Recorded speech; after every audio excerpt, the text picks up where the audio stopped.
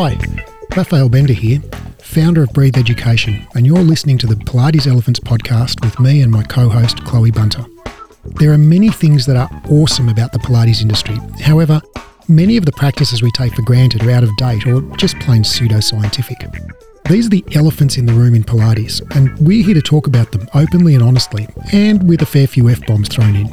This show is about debunking the myths and giving you science-based tools to become a better, happier, and more fearless teacher. If you've been enjoying the show and you want to give back, give us a 5-star rating and write us a glowing review on Apple Podcast app. That'll help other instructors find the show and let us know we're making a difference. In today's episode, Chloe and I talk with Cody Jussel. Cody works with adaptive athletes in both CrossFit and Pilates. And with Cody, we talk about the history of the Paralympics and what the para means in Paralympics. We talk about how some of the mechanics of how to work with adaptive clients in a Pilates context, and also just discuss the body's amazing adaptability and some of the really cool things being done by adaptive athletes around the world and how you can find out more about that. So all that plus a bunch more coming up. Hey, Chloe. Hey, Raph. How you going? Fucking awesome. What a way to start. Hey, Cody. Hi, Chloe. Nice to have you here. I've been very excited about this. It's really awesome to be here. I am also super excited. I'm a huge Cody fan, so this is Cody on the potty. Yes. Hey, can we do a real quick? Because I've been talking to some of our UK and Europe-based students and podcast listeners recently, and one of the things that I've learned is that we're kind of over the top, like enthusiastic. Everything's awesome. Everything's amazing. Because if you're British, it's more like, "How are you?" Like, "Oh yeah, not too bad." You know? So can we do more like, okay, can we do like the European edition podcast intro? Yeah, sure. Hey, Chloe, how's it going? I'm all right, Raph. Hey, Cody. Is that good? What's up? Pretty good. Not bad. You know, there's other things I could be doing now, but this will do. Shout out to our European listeners. We love you. Oh, sorry. We don't hate you too much. Your love's a bit over the top, Raph. You're all right. Oh, that's fun. That's way more fun than fucking awesome. I'm down with it. Yeah, because do you know what? We can only go up from here. So I think maybe that we're fucking awesome peaks too early. So, you know, this is maybe a new thing. Right, brought me down a couple of times. Let's see where it takes us. So, Cody, can you introduce yourself to the folks at home and just share with us whatever it is that you want to share about who you are and what you do? Sure. I'd be happy to. So I am in Santa Cruz, California, and I have taught Pilates in various locations in different capacities for about 15 years. I recently was, I feel like forced to open my own studio is like not the exact way I want to say it, but COVID has like ushered me in this direction of having opened my own studio in the last year. And is your studio at home? Is it? It is, right? That's so cool. Yeah, which is like kind of the coolest thing. Raph, when you say you're like living your best life in lockdown, I also feel a very similar way where I was like, I feel like, I'm a little bit of an introvert by nature. And so like hunkering down at home was right in my nature. But it also like kind of, thrust me in this direction of opening my home studio and like primarily working online for the most part in the initial phases of COVID. And like now I never want to go back. It's like I love working from home. I love working steps from my refrigerator. snacks available all the time. Most important thing. But also just like doing something that I didn't think I was really ready for. I didn't even really know that I ever wanted to do, which was have my own space. So that's been really cool to explore. And it's just me in my house, which gets lonely. And I'm so excited to also be a trainer for Breathe Education. Because I feel like now I'm also a part of a community of people and not just like alone by myself, which feels really good. So I went through a couple Pilates training programs and then felt like, well, really, I'm just kind of a junkie for school, which I wouldn't necessarily recommend, like just, getting certification after certification after certification. But it did prompt me to want to get my master's in kinesiology, which I did a few years ago.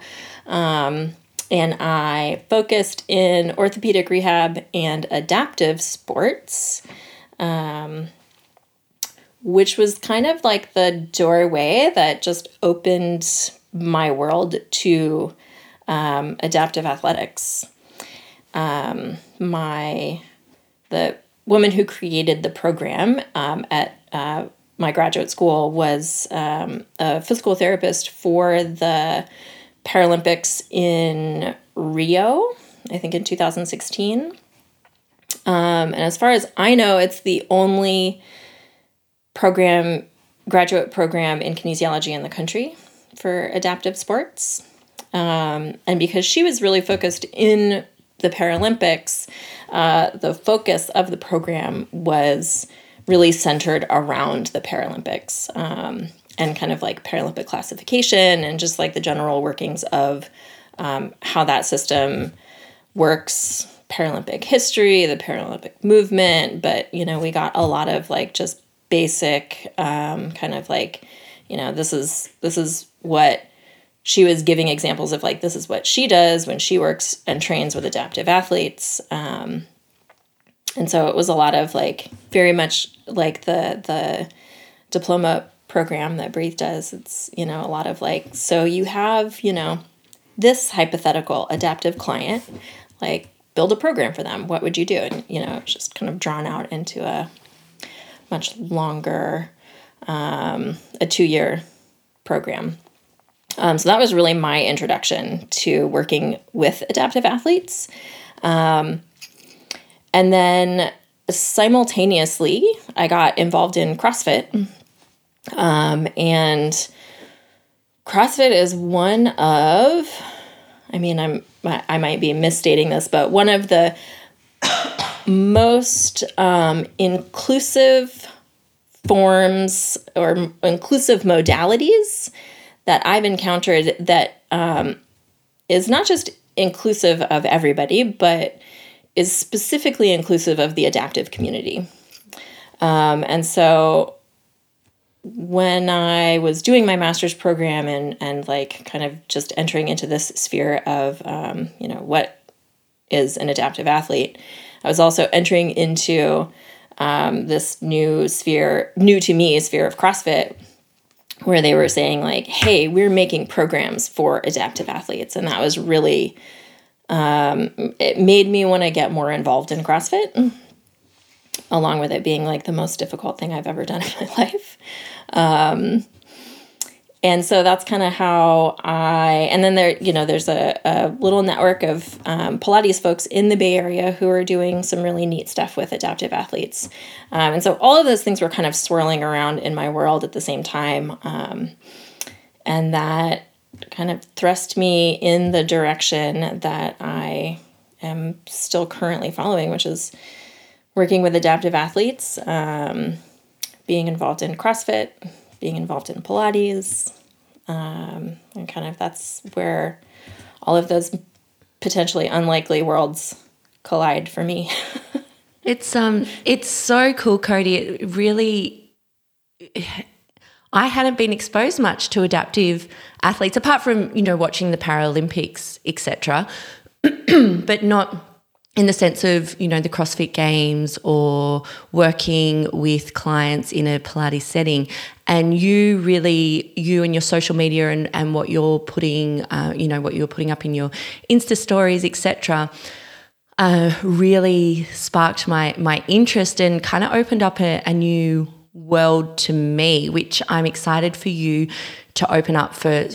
I'm sure this is going to be the same for a lot of our listeners. And when you tagged the page I Am Adaptive, that page for me, so that's on Instagram, I Am Adaptive, and I do believe we might have mentioned that in an earlier podcast after I came across it, thanks to Cody, and it really just blew my mind on just how epic human beings are and what they're capable of is freaking phenomenal. I think what would be really helpful, which I know it was really helpful for me and also for the training team, our Breathe Education training team, Cody, was when you gave us a little, a talk about like what is the definition of adaptive, because it's not a term, I know it might be a term that's used quite regularly in the States, but most of us in Australia hadn't heard that term before. So could you flesh that out a little? Yeah, absolutely. So the way that we refer to adaptive in the States, or what we mean when we say adaptive in the States, is somebody who has a permanent impairment. And that could be like spinal cord injury. It could be an acquired impairment, as in like, you got into an accident and acquired spinal cord injury, or needed to have an amputation and acquired limb loss. But the definition, according to law in the United States, is that it's a permanent impairment, but then that also translates into how we classify people for competitive sport in adaptive athletics, is that to qualify, it's not like, oh yeah, I had a knee replacement this year and I don't quite have full range of motion left, or don't have full range of motion yet. And so I'm going to classify myself as adaptive. For sport and competitive sport, it needs to be a permanent impairment. Right. And is it neurological as well? So it's either physical. Is that's right? So, for instance, correct. Yeah, it could be so physical as well as neurological. Okay. And so, neuroadaptive athlete is a whole category or whole classification of athletes that then have kind of sub-classifications within the neuroadaptive division. So, a neuroadaptive athlete might be somebody who has a spinal cord injury. Right, okay. A neuroadaptive athlete might also be somebody who has CP, cerebral palsy, or somebody who has multiple sclerosis, right, or traumatic brain injury. All of those things would be classified in a neuroadaptive category, like if we were going to classify those things in a sporting context or a competitive context. And then I think when I was giving the presentation for the Breathe training team, I was trying to kind of, I realized as I was developing the presentation that my perspective was very U.S. centered. And I was like, well, obviously there might be different laws about accessibility or, disability-based discrimination in Australia. And so what I found is that Australia has a much broader classification of adaptive that doesn't necessarily include, or it doesn't need to be a permanent impairment for the sake of the law. But I believe that if you're from Australia and you're an adaptive athlete competing in the Paralympics, it still needs to be a permanent impairment. But yeah. Wow. And so, Cody, can you give us, what I loved about, I feel like all our listeners are going to be like, I wish I was at that presentation. It was a really good presentation. A++++. I really loved the history because I had no idea about the history of the Paralympics and how that started with that one particular doctor. Yeah. So it's a really neat history that I also didn't know a lot about before I started my master's program. But the Paralympics started as, I believe they were called, the first Paralympic Games was called the Wheelchair Games. And it was held in 1954 as a local kind of expression of how this one doctor was, and I'm totally spacing his name, and I'd have to look up his name for you. But I know it starts with a G. He was primarily working with, what was that? We'll just call him Dr. G. Yeah, Dr. G. Perfect. Dr. G. Dr. G was a legend. He was working with neuroadaptive athletes, which they were just called, I think, neuro athletes or athletes with a spinal cord injury. I'm not exactly sure how he referred to people with a disability. They were all in a wheelchair at a hospital called Stokes Mandeville Hospital. And he believed that he had this very forward thinking view of rehabilitation. And he kind of took a very biopsychosocial approach to rehabilitation where he, it wasn't just kind of fixing a person, and I'm having little air quotes here because it's a pretty dated way to think about our interactions with adaptive athletes, right? But he felt the social aspects of rehabilitation were just as important as the physical and medical aspects of rehabilitation. So, person's happiness and their social interaction with other people was just as important as, the ability to walk again, potentially.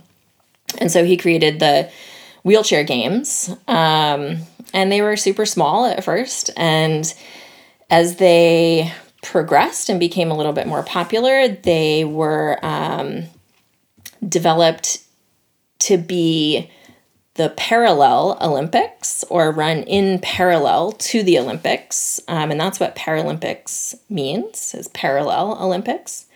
And they developed into this worldwide competition of several, including several different classifications of adaptive athletes.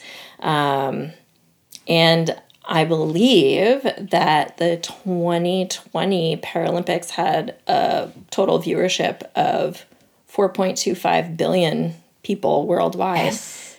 Yeah, which is huge. And, I feel like he was really able to create a really forward-thinking idea of what being a Paralympian, or it wasn't called Paralympians then, but of being an adaptive athlete, where the Paralympics eventually is this incredible showcase of elite athleticism in the adaptive community. There's some really, really awesome old footage of the Stoke Mandeville Games that you can find on YouTube that's freely available. And just little snippets of kind of those initial ideas that built the Paralympics is really amazing, really neat. I think it got most of our team quite emotional watching that old footage. It was pretty incredible. Raf's found the doctor's name, haven't you, Raf? Ooh, there we go. Sir Ludwig Gutmann, according to Google. That's the one. Dr. G. Dr. G. Dr. G. What a forward-thinking, legend, really. I mean, wow. Yeah. What a game changer. Super cool. Super cool. Hey, Cody, there's a couple of things that I wanted to double click on in what you said there. I think where I'd like to first ask about is, okay, so working with adaptive athletes, so these are elite athletes, you know, you work with them in a CrossFit context and also within a Pilates realm. So what can you share with, you know, regular Pilates instructors who might work with, you know, non-athletes who maybe have a limb amputation or a neurological, you know, impairment or whatever it might be? You know, what can you share with the rest of us on how to just accommodate and challenge and work with those folk? Yeah, that's a great question. Because I think the majority of us are going to not necessarily work with elite athletes, right? We're going to work with kind of the everyday person. And so what I would say, number one, is that there's no box that you need to fit into, right? There's no right way to work with an adaptive athlete. And much like our guidelines for the general population, able-bodied people, you know, we're not going to break anybody, right? And the guidelines that you use with able-bodied people are the same guidelines that you would use with adaptive athletes, meaning like a client walks into your studio and you want to set goals with them, right? You want to collaborate with them. You want to build strength the same way that you would build strength with an able-bodied person, right? I think that those, at least for me, when I started working with adaptive movers, that there was a lot of fear around, like, what if I hurt them more? Like, what if I hurt this person more? What if, you know, like, I didn't even know what could happen, right? I just, like, the sky felt like the limit, and I kind of was, had a lot of trepidation with moving with an adaptive athlete. And you quickly realize that when you collaborate with the person that's in front of you, that, you know, one, they'll let you know what works for them and what doesn't work for them. And I would say that as an instructor, it's super important to like let go of needing to like direct the show, right? It's very much a collaborative experience, I think, working with an adaptive athlete, where especially initially, like, they're going to tell you like, oh yeah, that doesn't work for me. Like, I can't do that, right? I can't reach up and grab that thing that you want me to grab because like, I know that that's just not going to happen for me. Or, you know, like, hey, can you prop me up while I try to move from one location to the other location, right? There's a lot of, and I think telling the person that's in front of you in those like initial couple sessions, like, hey, you know, let me know what you need and we can really work together. Like, we're in this together. I think was the most important thing for me to realize when I started working with adaptive athletes is that there's no one right way to do something. You want to think very much outside the box. And sometimes people that aren't trained to work with adaptive athletes are the most creative and come up with the most interesting things, right? So the Pilates instructor that's never worked with an adaptive athlete has no idea maybe what, you know, that group of Pilates instructors who always works with adaptive athletes, they have no idea what they do on a regular basis. And so there's this, like, it's wide open, right? You can do whatever you want, and maybe you come up with something that's like super amazing and creative and, you know, ticks all the boxes for the body that's in front of you.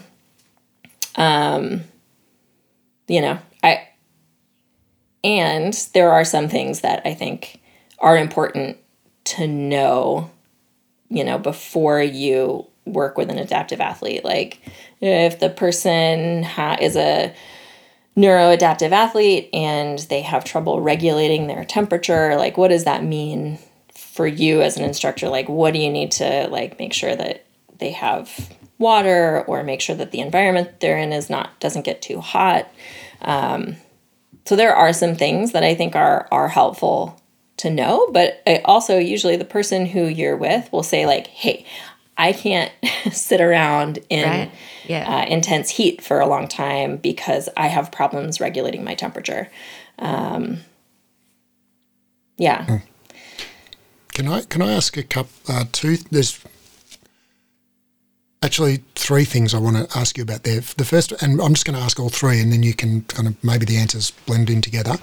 The first one is just about alignment, right? So just say, you know, I'm used to cueing, say we're doing 4-point kneeling, right? And I'm used to cueing everything be straight, shoulders in line with wrists, shoulders, hips in line with knees, and shoulders, blah, blah, blah. And then I'm working with someone who's missing an arm from above the elbow, right? So their 4-point kneeling is, well, number one, it's 3-point kneeling, okay? And number two, they're probably going to have their arm more in the centre of their, you know, they're going to form a tripod with their knees and their arm, right?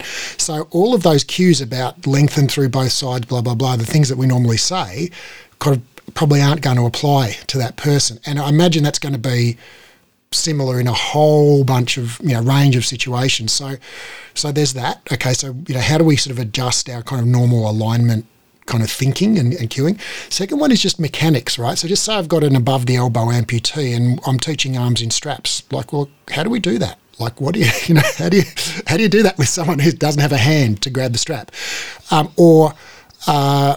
the third one is asking, you know, I guess sort of drilling more into what you just said about kind of asking questions at the start. And so, for instance, if somebody's got a spinal cord injury, you know, depending on which level their spinal cord injury is at, they may or may not have use of things like their abdominals or their hip flexors or their lower back muscles. And so it's like, okay, well, asking like, well, can you actually sit up from lying on your back, or do you need my help with that? Or, you know, is that something you want to work on? Or, you know, so sort of, I guess sort of understanding the parameters of their capability and their goals, you know, within, because spinal cord injury is not one thing, right? It's different. Someone with a C3 injury is very different to someone with, say, a T6 injury. So, you know, so alignment, just the mechanics of how do you grab a strap if you don't have a hand? Or, you know, even if you can figure out a way to grab the strap, well, you've got one arm that's half the length of the other. So how do you equalise the tension on the ropes? You know, so yeah. So how do you respond to all of that? Yeah, awesome. Those are great questions. So I'm gonna start from the bottom up. So spinal cord injury. And yeah, no two spinal cord injuries are the same, right? Even with somebody who has, like two people come in with a C6 spinal cord injury, like they may be even very different from each other. And so, yeah, understanding what the person is capable of is a little bit of trial and error. So there is a group or a network of Pilates instructors who work primarily with spinal cord injury athletes in the Bay Area. That group is called Zebrafish Neuro. And it was started by a Pilates instructor, Stephanie Comella, and one of her clients who is I think he's a C-level spinal cord injury athlete. And the way that they kind of move through movement sequences for SCI athletes follows, are you familiar with DNS, dynamic neuromuscular stabilization? I think it was a method that was developed in the Czech Republic, I think, with Pavel Kolar. I might be saying his name wrong. Anyway, it's a movement sequence and a method that like follows the developmental sequence of a baby through toddlerhood. So, we. Yeah, I know. Yes, first you crawl and then you do something. Yeah, Exactly. I'm vaguely familiar with the concept. Yeah. Yeah. So they use kind of that as a guideline for a lot of their SCI athletes. And so they kind of, move through, can you lie on your back? I mean, most SCI athletes really benefit from getting out of their wheelchair. Not all SCI athletes are going to be in a wheelchair, but if that is their primary means of movement, getting out of a chair is really important and really nice. And so a Pilates session is a really good way to do that. Usually, you put down a mat and you get some props and you just lay on the ground. And, you start with maybe a rolling sequence, or this is how zebrafish neuro kind of goes through their movement sequences. Starting with, the most basic thing that our nervous system can do in babyhood or in infancy, and trying to develop from there. And depending on the level of injury and movement capacity,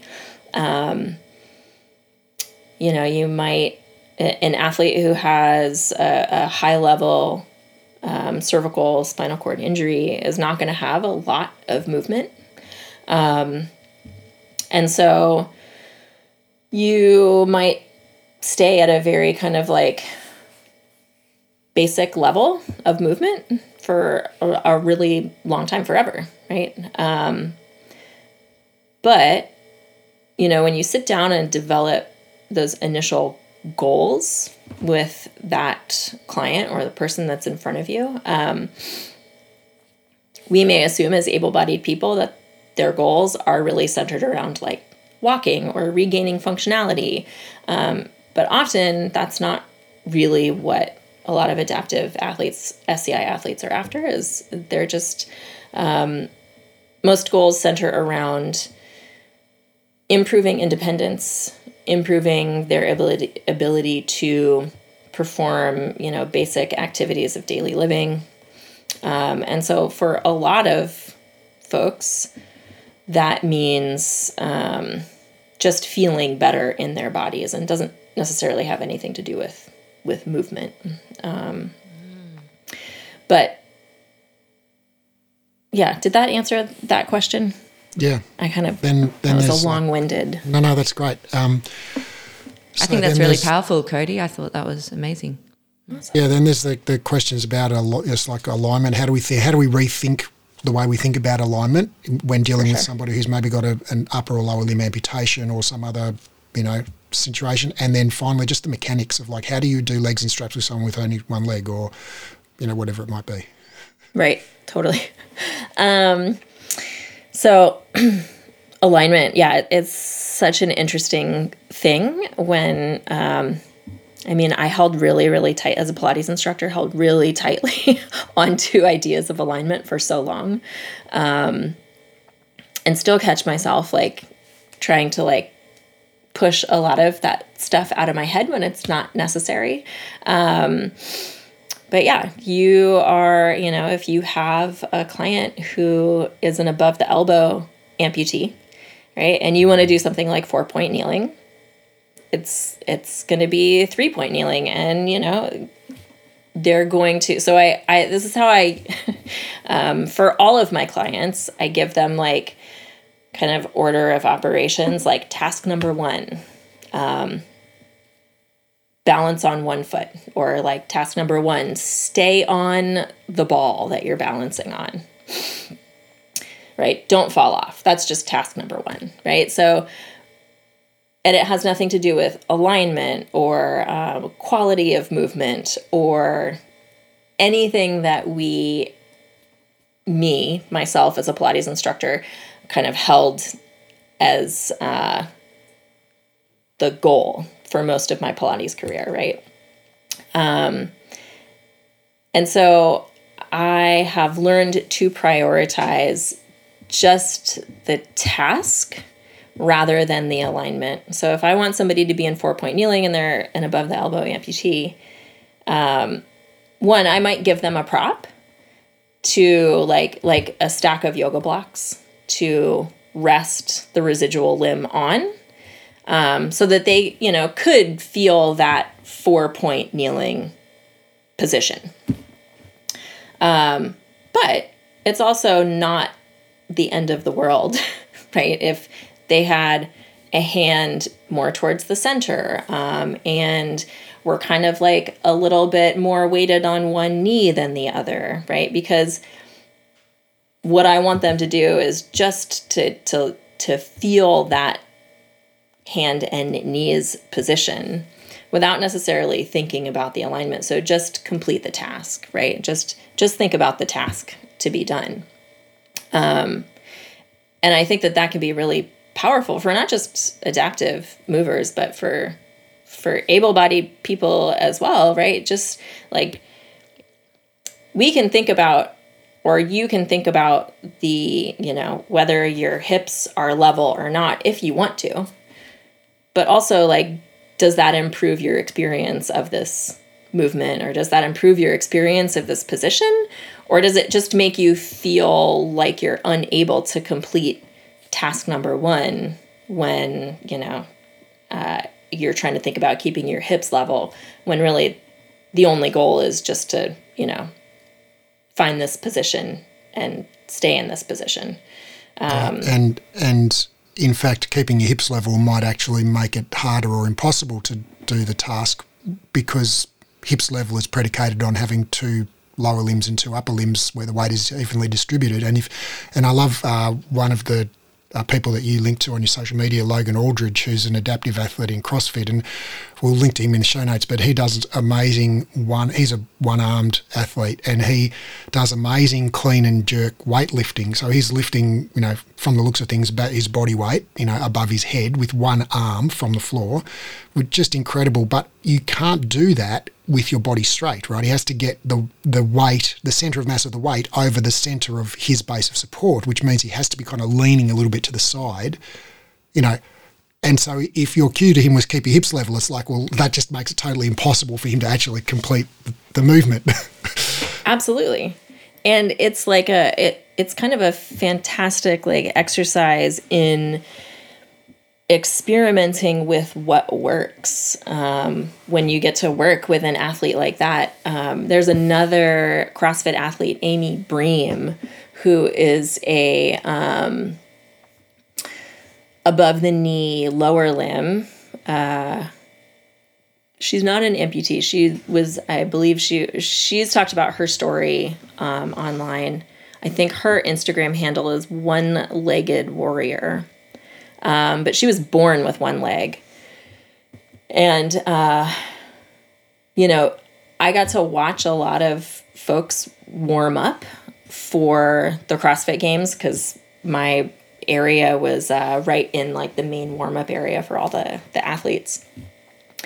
And so during the games, she was warming up some lifts. I can't remember what exactly she was doing, but her prosthetic like sometimes wouldn't bend at the mechanical knee joint, and the way that she was able to figure out how to pick the weight up off the ground and get it over her head, doing something like a clean and jerk where, you need to bend your knees to pick the weight up, and you also need to receive the bar in a bent knee position, right? And her knee, like her mechanical knee wouldn't always bend, and her coach would like come up behind her and like kind of push the knee sometimes to get it to bend. Yeah, I saw her doing some, and the mechanical knee not bending, because I'm following her eagerly on social media. She's a bloody legend. She's a beast. And she's just amazing. And I just also love her vulnerability. Like, she put up the videos of her crying, with frustration, but also that sense of pushing through that ultimate frustration and coming out on top. But I noticed how, the leg wasn't bending, so she kind of just slide it straight out, and she was still getting the lift. Yeah, absolutely. Yeah. And it's like, she's amazing. I love her so much. She's so great. Yeah. And it is, and you watch athletes like her, you watch athletes like Logan Aldridge, and you're like, oh, okay, they're just getting the task done. Yeah. Actually, I watched her learning. Oh, sorry, Cody, didn't mean to. No, go ahead. I'm so excited by it. I watched her learning she wanted to do handstands. Yeah. And she was doing it without a prosthetic. So if we're thinking about, center of gravity, etc., and she said she was actually scared of falling, right? She was scared of falling. And so her coach was like, I need you to fall so you get over the fear of falling. So it was like, once she got, because she'd get upside down and, the weight of the one leg was constantly pulling her over. And so she said she had to learn to fall. And so falling no longer scared her. And I was like, oh, this is just also fucking cool. That's a great TED Talk story, Chloe, when you give your TED Talk. You can share that. It is. I just love that. And it's like, and I love Cody, I shared the I Am Adaptive page with Adam Meekins, who we love, and then he went on to he was like, oh my God, what is this page? This is like the best thing ever. And I said, well, you got Cody to thank for sending me in that direction. And he put up a post and said, every single person who works with someone in regards to movement or rehab needs to be following this page. And the next time you think about trying to correct someone's bloody scapula, or, say that their hip is slightly out of alignment, and that's the root cause of their, low back pain, check yourself, like really check yourself, because it's outrageous. Yeah. Absolutely. It's pretty awesome to watch these athletes, How do you feel when you're there? So you were assisting, weren't you, the last Adaptive CrossFit Games, is that right? Yeah. So this is the very first year that there were adaptive divisions at the CrossFit Games. There have been independent CrossFit competitions that have included adaptive divisions for a while. Like, I think Wodapalooza, that's held in Miami every year, has included adaptive divisions for quite a while. But this was the first year that they were included in the qualifying rounds of competition. So like the CrossFit the CrossFit season starts with the CrossFit Open, which is like a worldwide competition for everybody. Like, anybody can join it, regardless of your level or experience or anything, right? You can sign up and you do the workouts that are put out by CrossFit headquarters. You do them at your home gym, and you log your scores, and then you're put on a worldwide leaderboard of everybody who is participating in the CrossFit Open. And then the field is narrowed down from there. So until, you qualify for the CrossFit Games themselves, and then that's the main final competition. It's like the Olympics of CrossFit. And this was the first year that adaptive divisions were in the CrossFit Open and were then in the CrossFit Games. So CrossFit started in Santa Cruz. And so the gym that I go to, the CrossFit gym, was the very first CrossFit gym that ever was. Oh, wow. Yeah. That's cool. It just kind of happened to be in my neighborhood, and it happened to be the one that I went to. And, I just have developed a great community of people there, and I love it. Subsequently, or coincidentally, or maybe not coincidentally, a lot of the folks that work at CrossFit headquarters also go to the gym that I work at. And so we have seasonal employees that kind of like come on during the CrossFit Games season just to help with the volume of work that needs to be done. So since maybe 2018, I've been a seasonal employee, or a seasonal contractor, I guess. I haven't been an employee, for the CrossFit Games.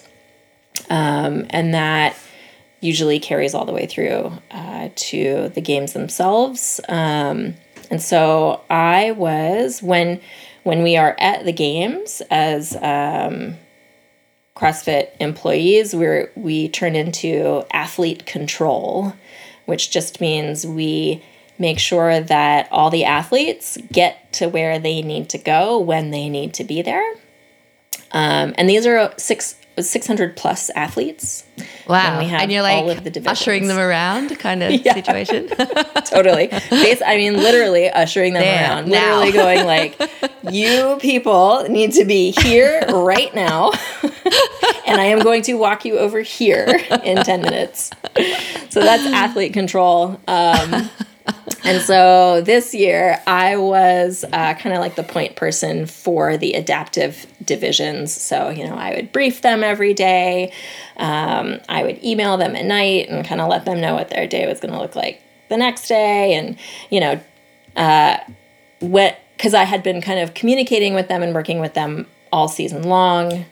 And then at the games themselves, we were already a little bit familiar with each other. And so there were 30 adaptive athletes at the CrossFit Games this year, or this past year.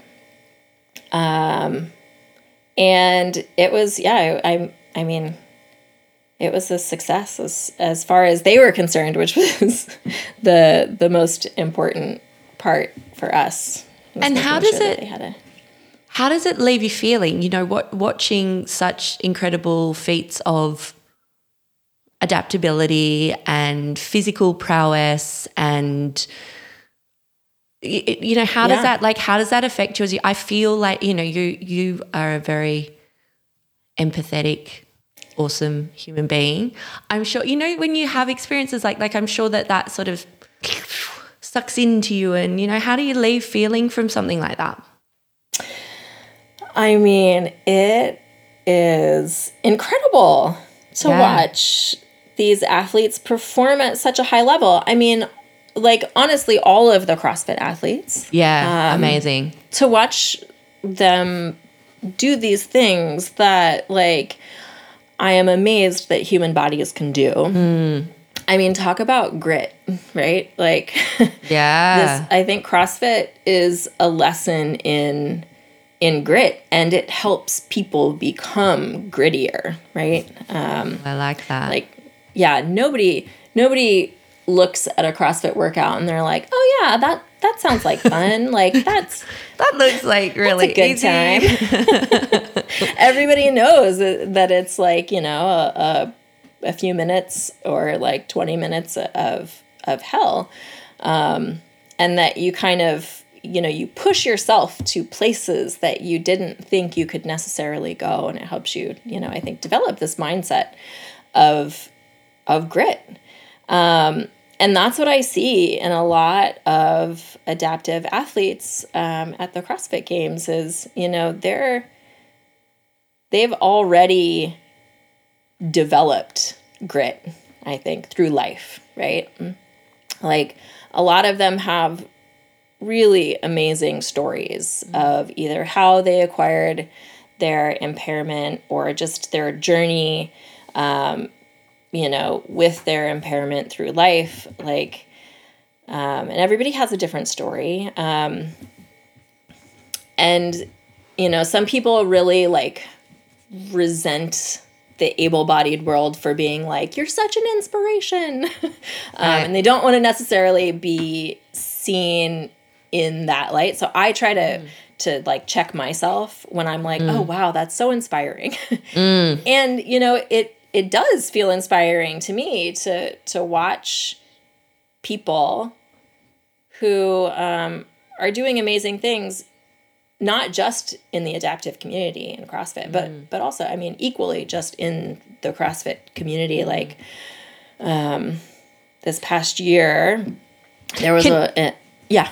Is it so? Just on that inspiration. So, is there sort of a coupling of the thought that inspiration is going hand in hand with sympathy, or something? There is that where Maybe. that's coming from, or maybe because it's really hard not to go to the I Am Adaptive page and not to be genuinely inspired by it, inspired by grit, inspired by adaptability, inspired by incredible physical prowess. Just like if you go onto someone else's page and you're inspired by, you know, an able-bodied person and you're inspired by their physical prowess or, you know, grit or etc. But when you're saying that, it's like, we need to be mindful of, like, this is great to learn, I think. Mm-hmm. Yeah, totally. I think one that is, you know, like me being an able-bodied person, I don't know that I'm the best person to elaborate on that sentiment, but I do think that there are a lot of ways that able-bodied people can kind of be like just spectators and learners, right, about what the adaptive community, like, you know, terminology that the adaptive community uses to, you know, refer to different types of impairments, or you know, just to, like, I think it's important for able-bodied people to just be spectators about, you know, how the adaptive community would like the able-bodied community to respond to them. And I think there are a lot of great people on social media talking about that kind of stuff, in particular. There are, and I think that once you kind of like get into some of those adaptive accounts, you know, you start to follow the thread, and you'll start to follow folks who are maybe a little bit more vocal about the politics of being adaptive in an able-bodied world, and how difficult that can be, even though there is a lot more awareness about accessibility. You know, and I think those are some of the ways that we as movement instructors can be really, what's the word I'm looking for? We can really embody that in how we open our space to adaptive athletes and adaptive movers, in how we understand accessibility. Are we, you know, is our equipment far enough apart from each other that it allows space for wheelchairs to pass through? Are doorways in our facilities wide enough? Do we have accessible bathrooms, that kind of stuff? Things that, you know, we might not walk through as able-bodied people walk through an able-bodied world, and think about the fact that, like, if there's a cabinet underneath a sink in a bathroom, it's really hard for a wheelchair to pull up to that sink and wash their hands. So, you know, I think that I feel like I'm learning constantly from the adaptive community about, you know, how we can be more helpful as able-bodied people. And, you know, I don't think that every adaptive person is going to be like, oh, don't call me inspiring, because that's super patronizing, or, you know, whatever the sentiment is there. I think that's, you know, that's the way that some people feel, and not necessarily the way that other people feel. And I think that those conversations are important to have between, you know, able-bodied people and adaptive folks. Where, you know, when we start to interact more in each other's, or when we as able-bodied people start to interact more in an adaptive athlete's world, you know, we suddenly just become aware of these things because, you know, we're listening to them. And, you know, as movement instructors, like, it is our job to be empathetic and, you know, to provide a safe space and a collaborative space for everybody who walks into our studio, or our movement space. And I think that you just, you know, you're opened up to a whole different world and perspective when an able-bodied, or when an adaptive person comes into your studio. Yeah. Thanks for sharing that, Cody. I think that's a good place to take a short break. We'll be back soon. Welcome back. So one of the things that struck me before the break, Chloe, actually, is I just had a little meta moment and thinking about you and I, and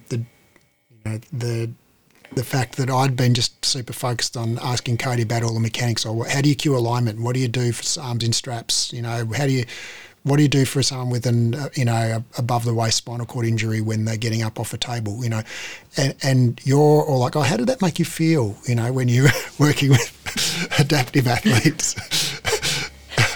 And yes, I just thought that was, you know, I just noticed that about us. That I thought that was interesting. I'm definitely about the feeling. That's why you two make such a good pair. And Cody was comfortable in both realms. Yeah, and Cody, you've just got such, I don't know, I feel like I learn something from you every time we interact. You're such a great teacher, and you have such a kind way of showing all the perspectives, and yeah, you get me thinking without making me feel like, you know, I'm wrong to have thought that, or to ask that, or to, yeah, you've got a very unique talent for that. Lucky Breathe education crew who are going to get to learn from you. You're really quite exceptional. But anyway, that was my fangirl Cody moment. I feel like I'm the lucky one. I really do want to go back to this question because it is bugging the heck out of me about just mechanics, right? So yeah. Can I ask before you do jump into that, Raf, just because I feel like it's looping in? As you were asking Cody those questions about, you know, what do I do if I've got an amputee or this and that, and we're thinking about the equipment, well, my mind went back to all the, and I don't know if they're tall tales, it's hard to kind of know with our mate Joe Pilates, isn't it? But wasn't a lot of the sort of the story, and I know maybe if you type it into Wikipedia, it's maybe the Wikipedia story, was that Joe Pilates was in fact working with adaptive clients post World War I in regards to amputations, etc., from the war. Well, that's how the story goes. Whether he made that up or whether that was true, I think is kind of murky. Whatever happened with Joe Pilates before he got to New York is kind of like, I don't know. But that's the story, right? So, I mean, I used to tell the story, Raf, before I knew to say, hey, this might be the story, as opposed to this is the story. The old bed springs. You know, yeah, well, and that in fact, like if we think about like the Bednasium, which was sort of the precursor to the Cadillac, and it was about, well, okay, if we've got someone laying in bed post amputation, that you can have one strap, you know, put on the other foot, and that was the whole kind of, yeah, like I don't know, I'm kind of going back to that with it and going, well, when we're looping now back into Pilates and working with adaptive clients, was there something about, you know, the inception of Pilates that was, in, you know, I don't know, I'm conjecturing, but that's where I'm thinking. And I'm thinking, well, is it that weird to think like, you know, you just do the thing? Well, they grab the strap with the other hand, or they grab, I mean, what's your take on it, Cody? Yeah, I mean, I think that, so kind of answering Raf's question and Chloe's at the same time, I think that's kind of what makes Pilates special in the adaptive I don't know if you want to call it rehab or just movement, right? The adaptive movement world is that I like that adaptive movement world. I like that. Yeah, adaptive movement world, right? Me too. I think that the equipment, particularly, like the Cadillac or the trap table or whatever we're calling that piece of equipment these days. I really like the bednasium. I've actually never heard that word. Oh, really? I'll get you a copy of the awesome. prototype. I'm pretty sure it's probably in Cage Line. I'll link to the YouTube clip in the show notes. It's pretty awesome. Where he comes out, like he rolls the blanket down and he starts doing the 100. I totally haven't seen that one. That's amazing. Yeah. So I think that the Pilates equipment offers a really unique opportunity for adaptive movers to experience the ability to do things movement-wise that maybe another movement modality or space does not offer. And so there's a lot of opportunity for support, right? Like the reformer, honestly, I probably work with adaptive clients least on the reformer, just because it is not quite as accommodating for, let's say, Raf's example, you have somebody who's an above the elbow amputee and you want to do hands and straps. One, if they're open to wearing their prosthetic, which a lot of folks don't really want to wear the prosthetic when they're, doing some movement because it can be quite uncomfortable. But it is really important to work as much of the remnant of that limb that's there as possible, and to work as much of the musculature around that remnant as possible. And so, if they're open and willing to work with their prosthetic, that would kind of be like, okay, like let's do hands and straps with your prosthetic then, and then, take it off right afterwards. Or, you could, and I think this is where, if you're not trained to work with adaptive athletes, where you can get really super creative and very much collaborate with the body in front of you, where you're like, okay, well, I have this idea. Like, what if we took this, strap or like rubber band or, what are those things called? The like elastic TheraBand type things, right? Any kind of like elastic band, right? And you're like, what if we wrapped it around the back end of the reformer here, and we wrapped it around the remnant of your limb here, and you do, hand and strap over here, and you move the band over here with your remnant. There is no like one answer, other than you want to move both sides as much as you can, as equally as you can. And sometimes maybe that's like, okay, we're going to do, hands and straps on one arm over here, and now we're going to move to a different piece of equipment, and we're going to figure out how to move the other arm in a similar way, but we're just going to use other stuff. Awesome. That's such great advice, and I could see how the Cadillac would lend well to that, right? And also being higher as well than a reformer, so potentially easier to get on and off.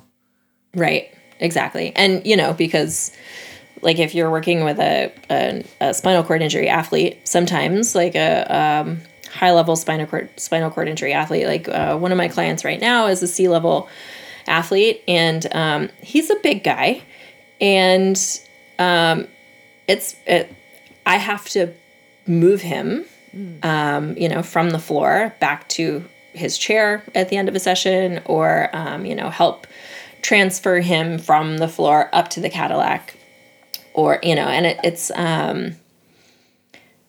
it's a lot, right? Like it's, I'm like, I need to figure out how to pick up a human, with who's like pretty much twice the size of myself.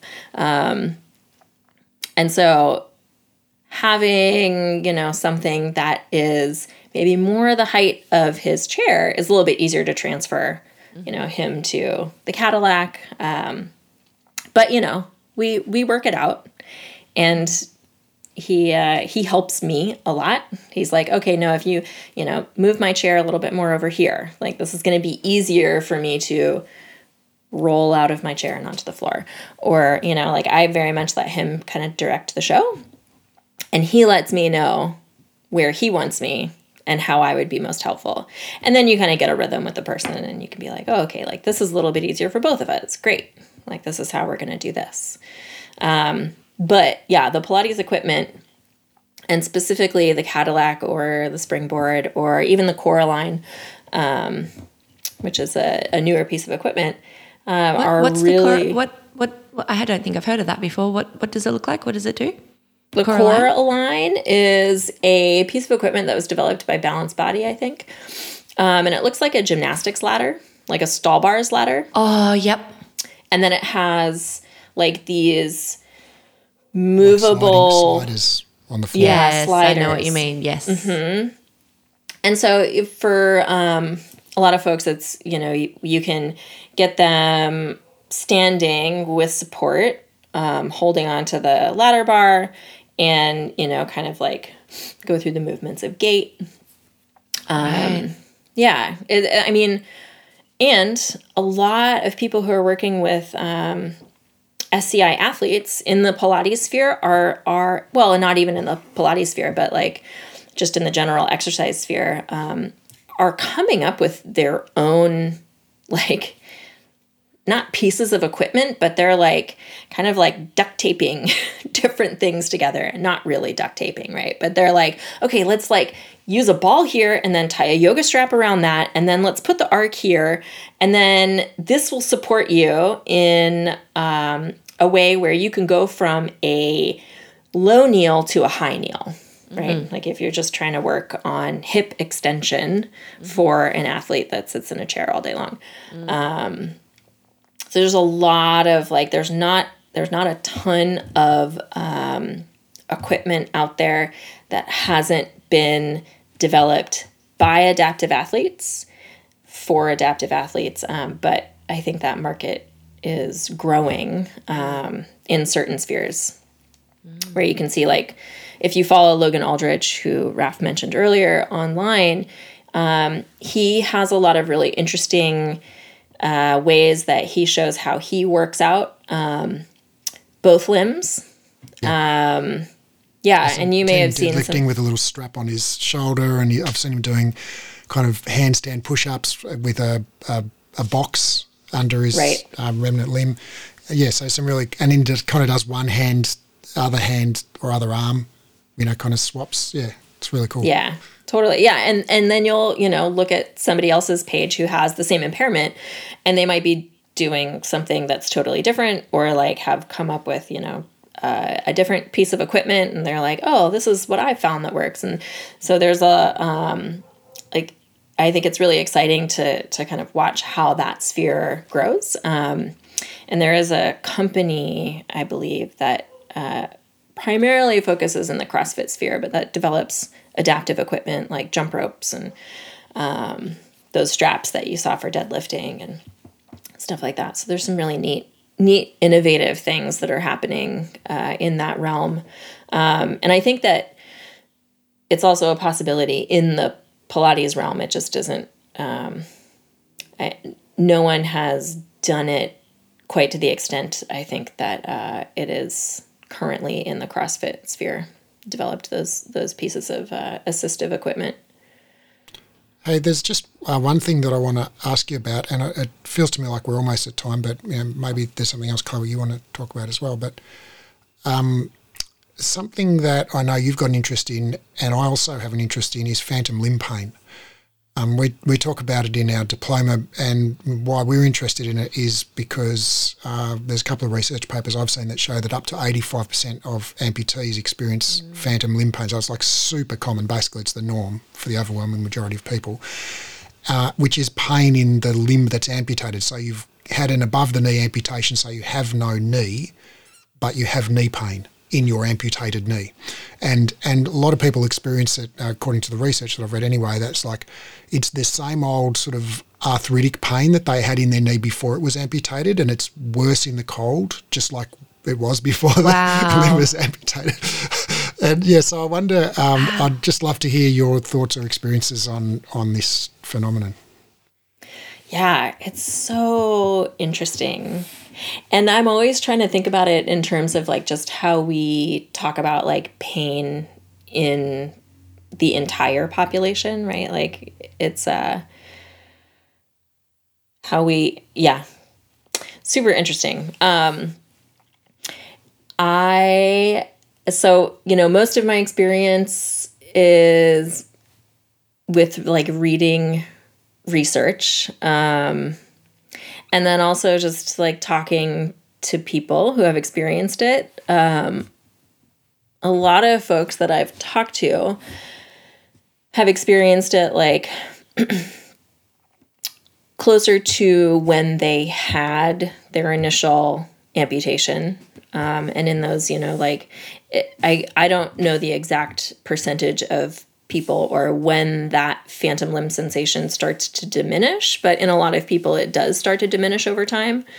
And the pain, it can be pain, right? Or it can be itching, or it can be like any sensation, right? Sensations of movement or sensations of like bugs crawling on your limb, like all kinds of different things. And gee, that would be horrible. Imagine having like an itchy foot. Terrible. My grandmother last year had one of her toes amputated. She's got diabetes and she'd lost some blood flow, etc. Circulation. That's the word I'm looking for. And she'd had an excessively itchy toe. The toe that got amputated was excessively itchy before it got amputated, and then it got amputated, and now she's so cranky about it and fair enough, because she's got this bloody itch that she can't scratch now. Yeah. And she says it's intense. This is why I'm really fascinated by it, and why we talk about it in the diploma, is because there's parallels there with us, so chopping the toe off didn't fix the itch in the toe. Right. And it's the same phenomenon we see in people with back pain. So when we chop out the disc or fuse the vertebrae or whatever it might be, it's like there is no body part there anymore, but it still hurts, or we do radiofrequency denervation or, whatever it might be. It's like there's no nerves in there anymore, but it still hurts. And so that's why I'm really interested in this phenomenon of phantom limb pain, because obviously the pain, if the itch in your grandma's case is no longer coming from the toe, right? Because there ain't one. So where was it coming from all along? And it's obviously it's occurring in the central nervous system, right? And so that's the thing with phantom limb pain as well. But yeah, I'm fascinated by the whole. So are there any studies as to how to so we know it's a thing. Do we know, is there anything we can do about it? So from what I've read, and Raf, you can correct me on this if you know more than I do about this. So there was Dr. Ramachandran started studying mirror therapy. And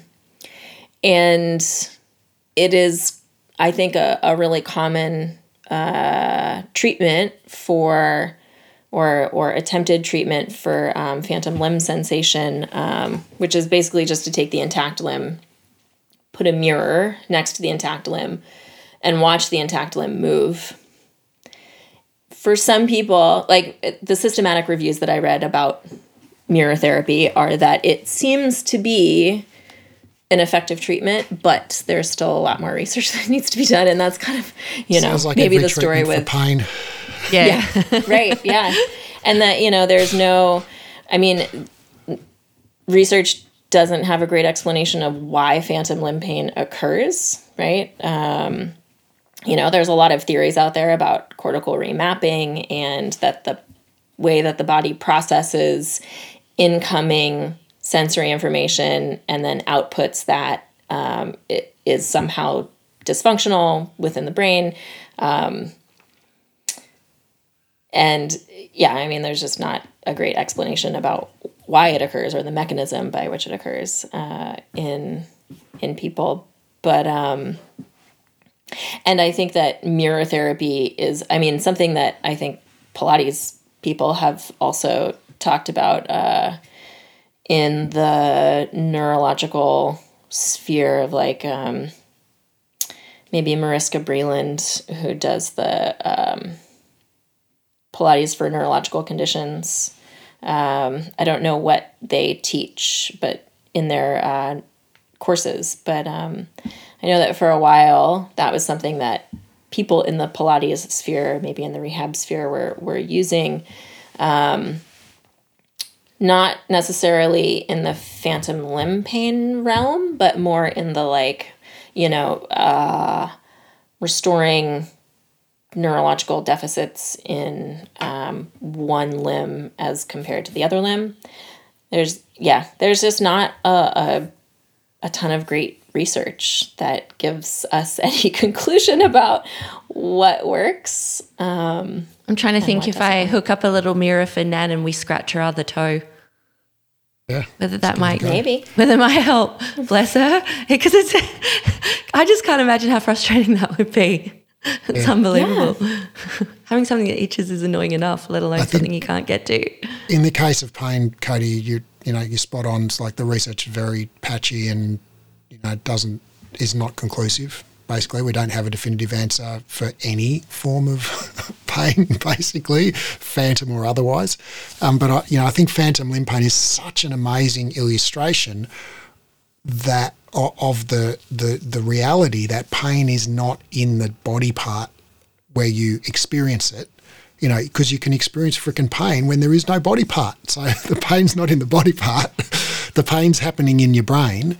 And that's the same when you have an intact body part with pain in it. The pain is still happening in your brain. And so I would imagine, that the things that could be effective for phantom limb pain would be the same things that would be effective for, people with regular old low back pain or hip pain or whatever, which would be all of those things like, general physical activity and sleep and addressing stress and mental health and general physical resilience and social support and all of those other things, and with the addition of maybe mirror therapy. But actually mirror therapy is being used for regular limb pain as well. So, people with above the elbow amputations still have a brain the same as everybody else.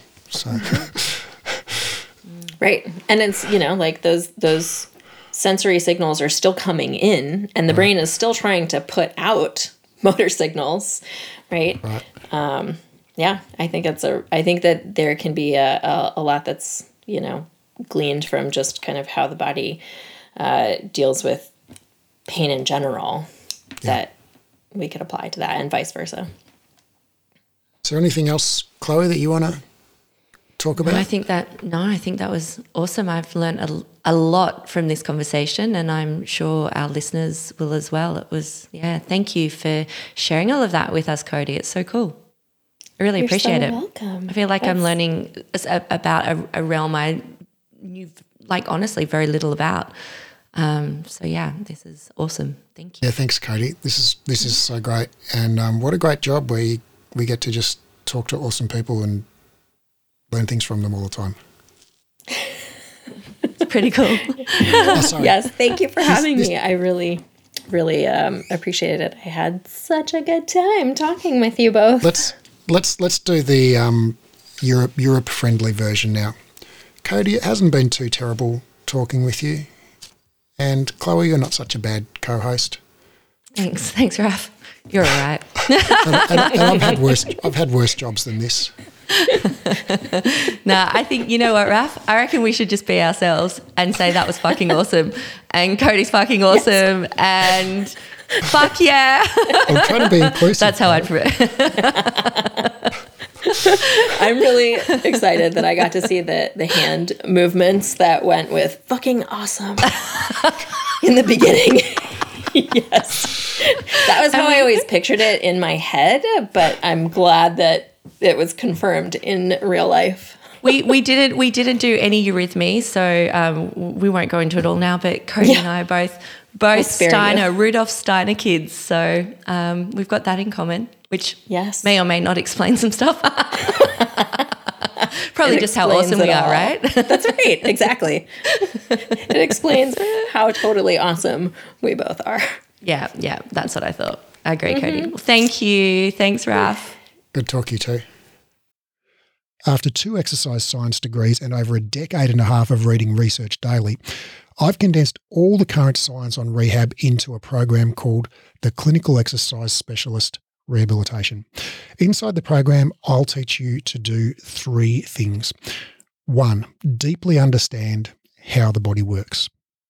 2, confidently and expertly rehab literally any client. And 3, get results for your clients. So ultimately your clients tell their friends and you become known as the go-to expert in your area. This program is completely unlike any education you've done before, even if you've studied with us before, because of the way we've built the learning design. It's an online, flexible, skill-based learning program, which means you keep doing the skills under supervision until you're good at them. It's more of a mentorship model than a traditional course model. So rather than rushing through the content and having sort of one go at everything, you actually just practice live and we give you feedback and guidance and we dialogue and explore concepts together until you're highly skilled and confident. We just keep working the material until you get it. It's not rushed at all. It's not about ticking off the content. It's about engaging, practicing and applying it until you own it. This is a life-changing program, not some weekend certification. I've put my heart and soul into building this, and I can't wait to share it with you and help you discover your genius for anatomy and rehab. Now, because of the highly interactive nature of this program, we're only taking on 12 students worldwide. The program starts on March the 1st, and the first 12 qualified people to apply will be allowed to enroll. So if you're interested in learning more, click the link in the show notes and download the course guide or go to breathe-education.com and click on the clinical certification menu link in the top menu. That's breathe-education.com and click on the clinical certification link in the top menu.